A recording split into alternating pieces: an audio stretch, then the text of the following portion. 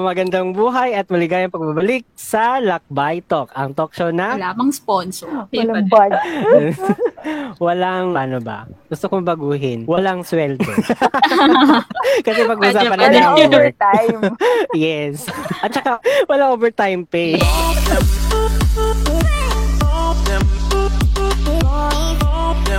Okay, konting disclaimer muna tayo mga kalakbay. We are not trying to be experts here, but since mga psych graduate kami, baka hindi namin maiwasang mahaluan ng usapan with our stock knowledge. But rest assured that we will be 98% human today. Ayan.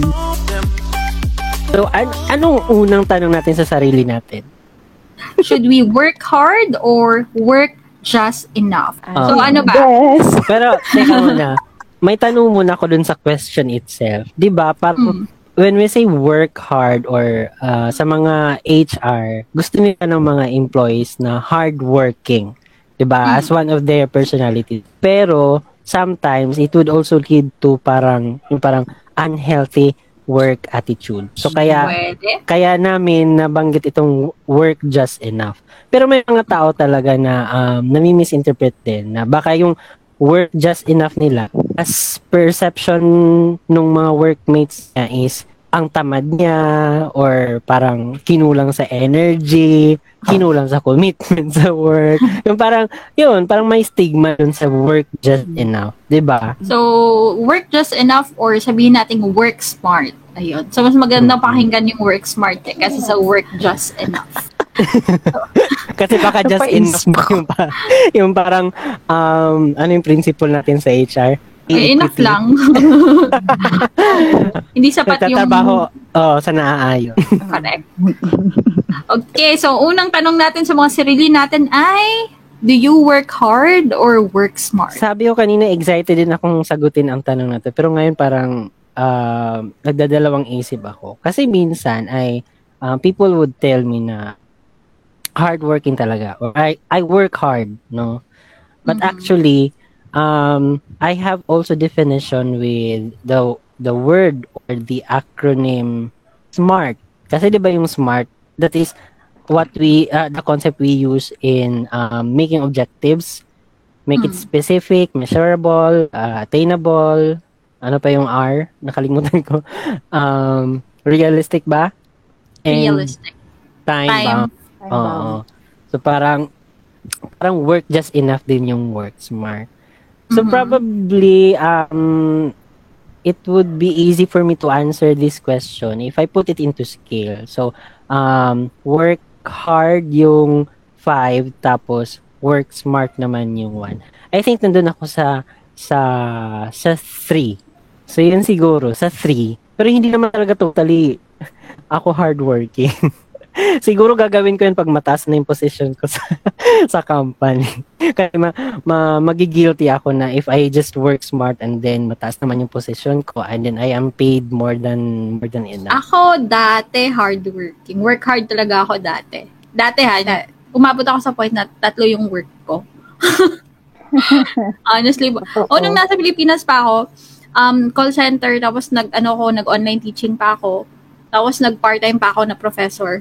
So, tapos nagpa-part-time din ako na host. So, parang very... May pang-apat. Ano? Si Rain.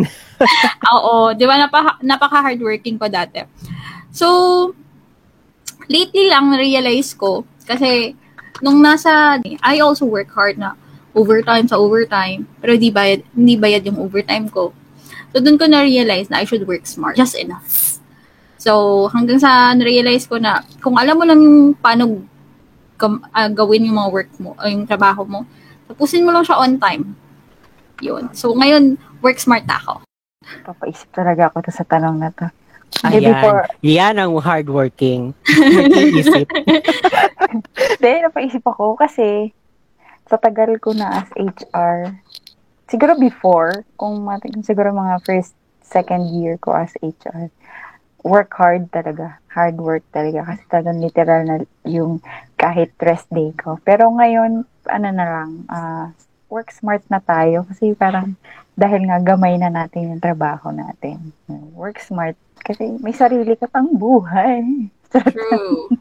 Pag tumatanda tayo, na-realize natin yung mas maganda palang may panahon tayo sa sarili natin. So, work smart. Di ba, Ace? Kasi sabi ko kasi may mga panahong sa trabaho lang umiikot yung mundo, di ba? Since nabanggit mo na din yan, no? Kasi kanina sa sagot mo, sabi mo noon, ganun ka, tapos ngayon. So, parang may transition, may change, di ba? Yes. So, yung mga panahon sa trabaho lang na umiikot yung mundo mo, ano ba ang mga napansin mo? Like, ako dati prioritize ko yung work over rest. Kasi 'di ba yung call center timing ko is 1 a.m. Tapos out ko ganun. Tapos may naka-schedule na akong online booking sa online class ko. So tulog lang ako 30 minutes or tulog lang ako sa jeep tapos work na naman ako. Yun. So pina-prioritize ko na masyado yung work. Pag in-invite ako ng friends ko, sabi ko, hindi pwede, may work ako ngayon. Ganun. Tapos minsan yung weekend ko, the whole weekend, trabaho lang. Wala na akong me time. Tapos, ayun, nanaginip din ako sa work ko. Siyempre, working hard, diba? So, parang ang taas ng commitment ko towards sa trabaho ko. To the point na nakikita mo talaga na matagal akong umaalis ng office. There are really times na parang yung papunta na dun sa 5 p.m. towards 5 p.m. dun na nag-a-activate lahat ng yung parang nagko-cooperate yung brain mo, no? At saka yung kasipagan mo, dun na lahat. Kasi, yun nga, yung target mo na matapos sana yung work before the day ends. So, until hindi mo na napapansin ang oras. Hindi mo na din napansin na laging overtime. In fact, no, before sa school, napansin ako ng guard. Sabi niya, nung time na early akong umalis, sabi niya, oh sir, ang aga natin umalis ngayon, sir. Na ako pala yun nga, yung late umuwi, no? Kasi nga, dedicated sa work. Pero we had this parang webinar yata yun or seminar about work, parang burnout nga.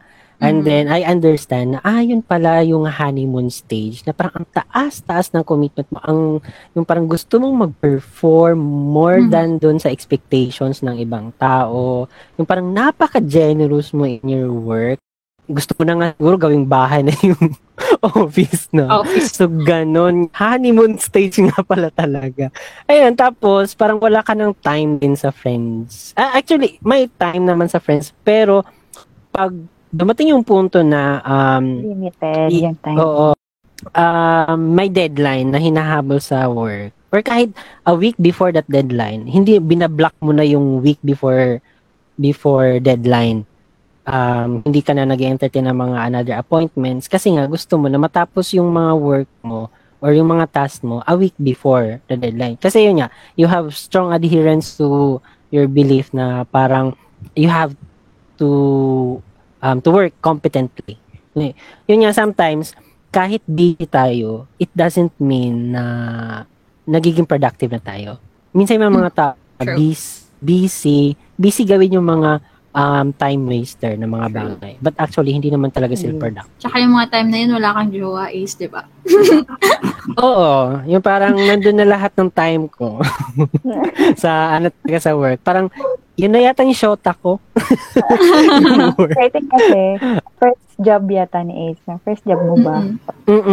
That was my first job. Pero yung pandemic, no? After pandemic, dun ko na na-realize, yung parang na-compare ko na, as in, ganun pala. Parang, kailangan talaga na may time for self ka. Me time. So, sa transition na yon, yung nagiging objective ko is, I will not entertain my chats. No? For example, Barkada 101. I will not entertain chats pag working hours kasi I have to work. Hindi ako busy. It's just that it's part of my job na I have to focus on my work at that particular time. But pagdating ng 5 p.m., doon na ako nag-open ng mga chats, nag-entertain ng mga social media, parang yun, browsing, time wasting, ano pa bang tawag doon. So yun, parang I set boundary sa personal life ko at saka sa work by using time frame. Ikaw, madam, may panahon ka bang trabaho lang sa trabaho lang umikot yung mundo mo? Dati. Kung alam niyo yan. Alam mo yan, madam. Oo. Pareho, yun yung first job ko sa kung saan ka rin nanggaling. So, kahit yung tipong rest day ko, kailangan kong pumunta. True. Kahit kadayawan, nag-yuyug-yuga na sa kalsada. Kailangan ko pa rin pumunta. Ganun ako dati. Tapos overtime, like literal, makikipagpuyatan, ganun. Naiiba yung schedule. Oo. Ganun. So, grabe yun. Yun yung, pero nag-ano na siya parang eventually, yun nga sabi, parang nagta-transition. Siguro habang tumatagal ka sa trabaho or habang may mga na-experience ka, talagang dun dadating yung mga transitions na niisip mo na, ay dapat itong mga bagay na to, mas pina-prioritize, yung iba hindi masyado, ganyan-ganyan. So, yun, dun ko lang din natutunan din yun. Yun yung Tapos mga may panahon. pa-hashtag pa tayo dyan. Hashtag adulting. True. Sabi nga nila, daw kung masyadong martyr. Yan. Yung mga panahon na yun, Diyos ko. Oo. Kahit nung nag-ano na ako din, yun nga, nasa Ano yung mga Manila. panahon na yun, Jo? You've been hard to yourself. Kasi yun naman, Diyos ko naman. Hardworking talaga. Pero yun, hanggang nung na-apply ko siya, hanggang sa nag-ano ako sa Manila, dahil may second job sa Manila. Yun, parang doon pa rin, hardworking pa rin si Gaga. So, kahit yung iba-iba na yung shift of schedule, ganyan. Go pa rin si bakla. Kasi nga, working hard nga daw dapat tayo. Agree. Ganun din ako nung bago eh. nag-transfer ako dito sa Singapore. First company ko din, hardworking ko din. Yung dapat out na kami ng 6. Alas 9, doon pa ako sa office. Diba? Kasi parang nasanay ako na kailangan hardworking, ganun. Oo, hardworking daw, ganun. Hindi pala. Tapos walang bayad yung overtime ko, ha? Kasi yung Sabado ko, the whole Saturday ko nasa office. Wala nang time rumampa. Hanggang pero agree ako kay Ace na baka kasi pag first job natin or pag bago tayo sa work, parang papakitang gilas tayo di ba? Overtime kami, gagawin namin to, pakitang gilas. Pero eventually, pag stable ka na, tapos nakikita mo na, nakikita ba nila yung effort ko or ako lang, nagiging hard lang ako masyado sa sarili ko na parang 80% ng time ko nasa work. 80% kasi yung 20 kain tsaka tulog yun And sa atin kasi, we do it because we love doing it. Hindi, ganito. Kasi nga, at that time, di ba, nasa honeymoon stage pa. Pero ngayon, may mga pa-adulting 101 na tayo. So, parang nag-change din yun. Parang nakatulong din yung mga experience natin. At saka parang yung mga seniors natin sa work, parang hinahayaan na lang din muna tayo na, okay, sige, nasa honeymoon stage pa sila. So, hayaan muna natin sila mag-perform well.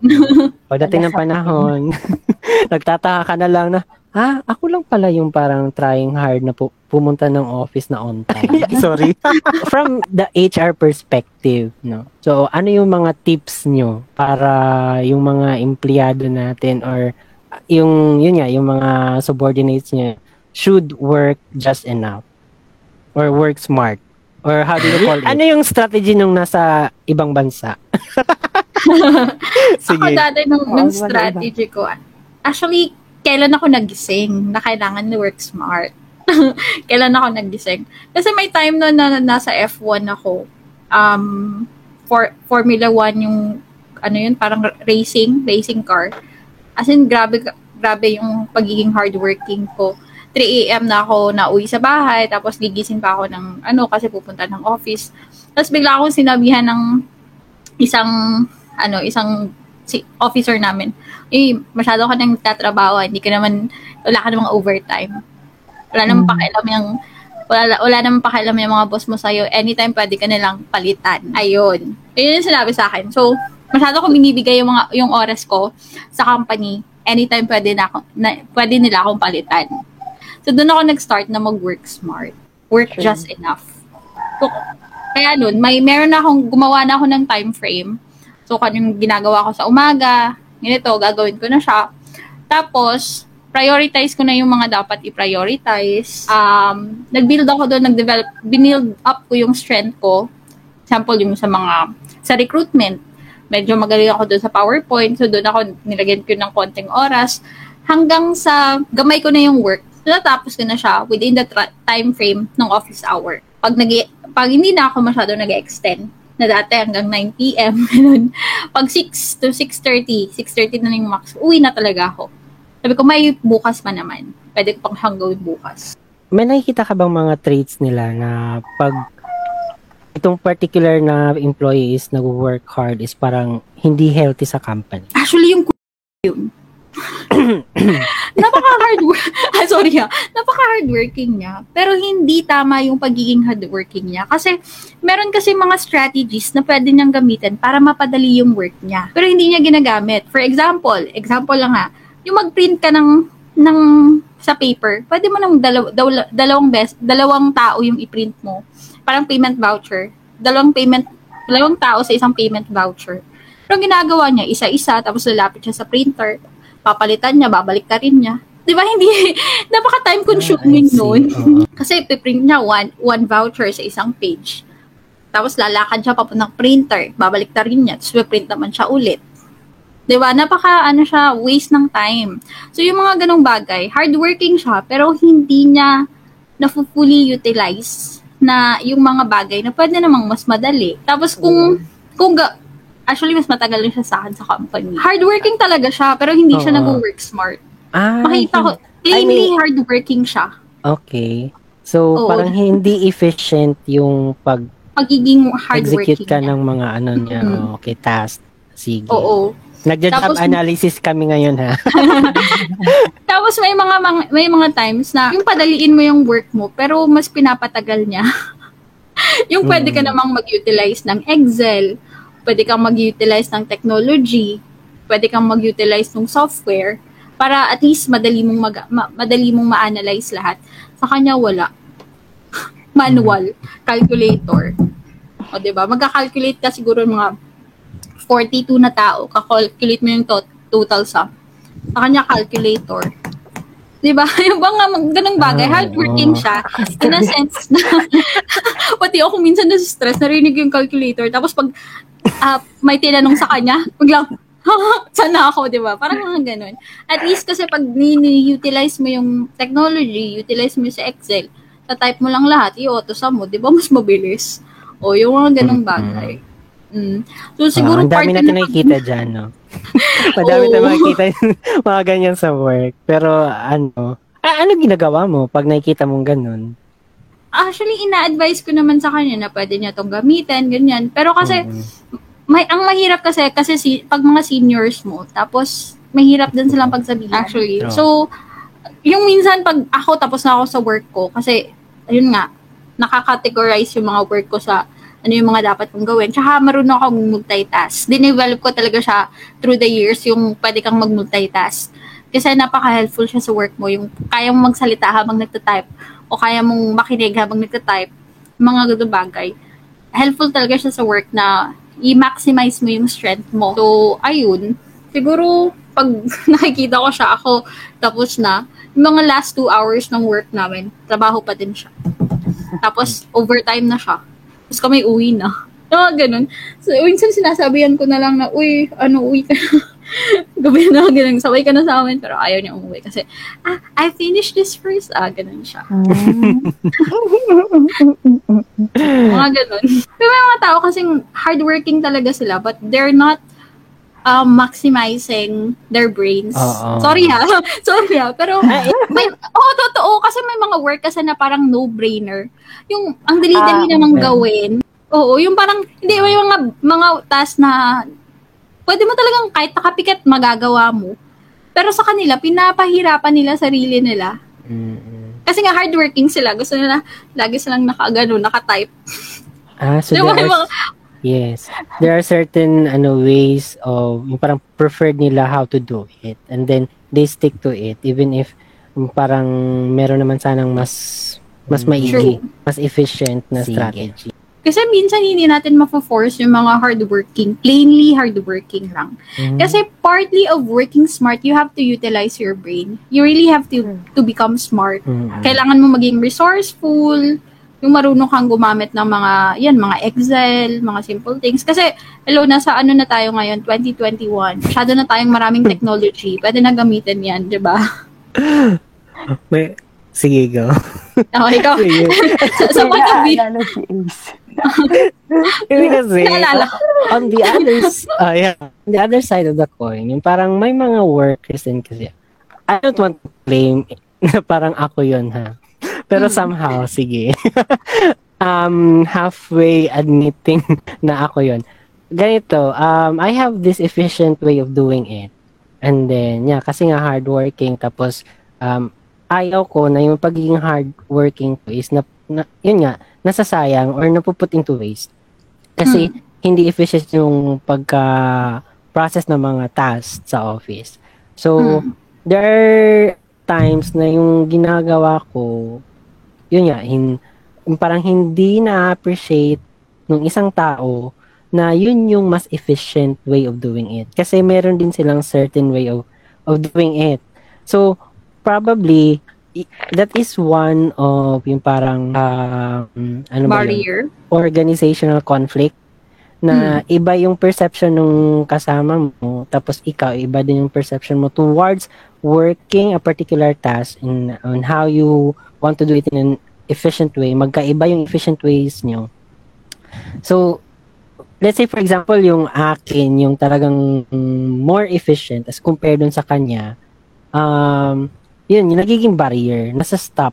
Kasi nga, it also calls with yung parang, sino pala magde-decide sa dalawa. So ako, nandito lang naman ako sa lower level. Oo. So, hindi mo din yun mapipilit kasi even mas efficient yung work na gagawin mo.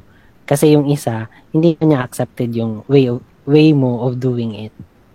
Guilty ako dyan. Traditional. Yung magta-type siya ng email ang ganun. Ang bagal. Sige, nabawagalan ako. By the way, for the benefit of those who are listening, hindi nakakaintindi ng Tagalog. Kaya confident siya mag-mention. Ay, nako. Sana all. Di ba? Hindi naman. Kasi actually yung boss ko, mabait talaga siyang boss. Kasi medyo traditional eh. Siyempre naman mga nasa 60 plus na. Aminin natin, hindi sila ganun kaano sa technology. So, yun yung nagiging barrier.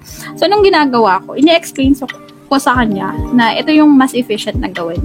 Which is, thankful naman ako kasi nakikinig siya. So, ini-explain ko lang kasi meron talagang gap na may ipopropose ka. Pagpalain na mga ganyang boss. Di ba, magpo-propose ka kasi ng more efficient way, more smarter way. Ito yung parang way na mas less yung time na i-aalat mo, mako-consume mo for doing this task. Kasi may dinedevelop ka or may ini-insert ka na technology. So, madali siyang gawin. Pag ganun, medyo ini-explain ko lang. Yung boss ko, yun eh, tatanggap naman yun. Pero dapat alam mo yung sagot from A to Z. Tatanungin ka, yung gandang ganyan. So, pag alam mo yung sagot ng A to Z, so, pwede na. Pwede mo nang i-propose yung efficient way of doing your work.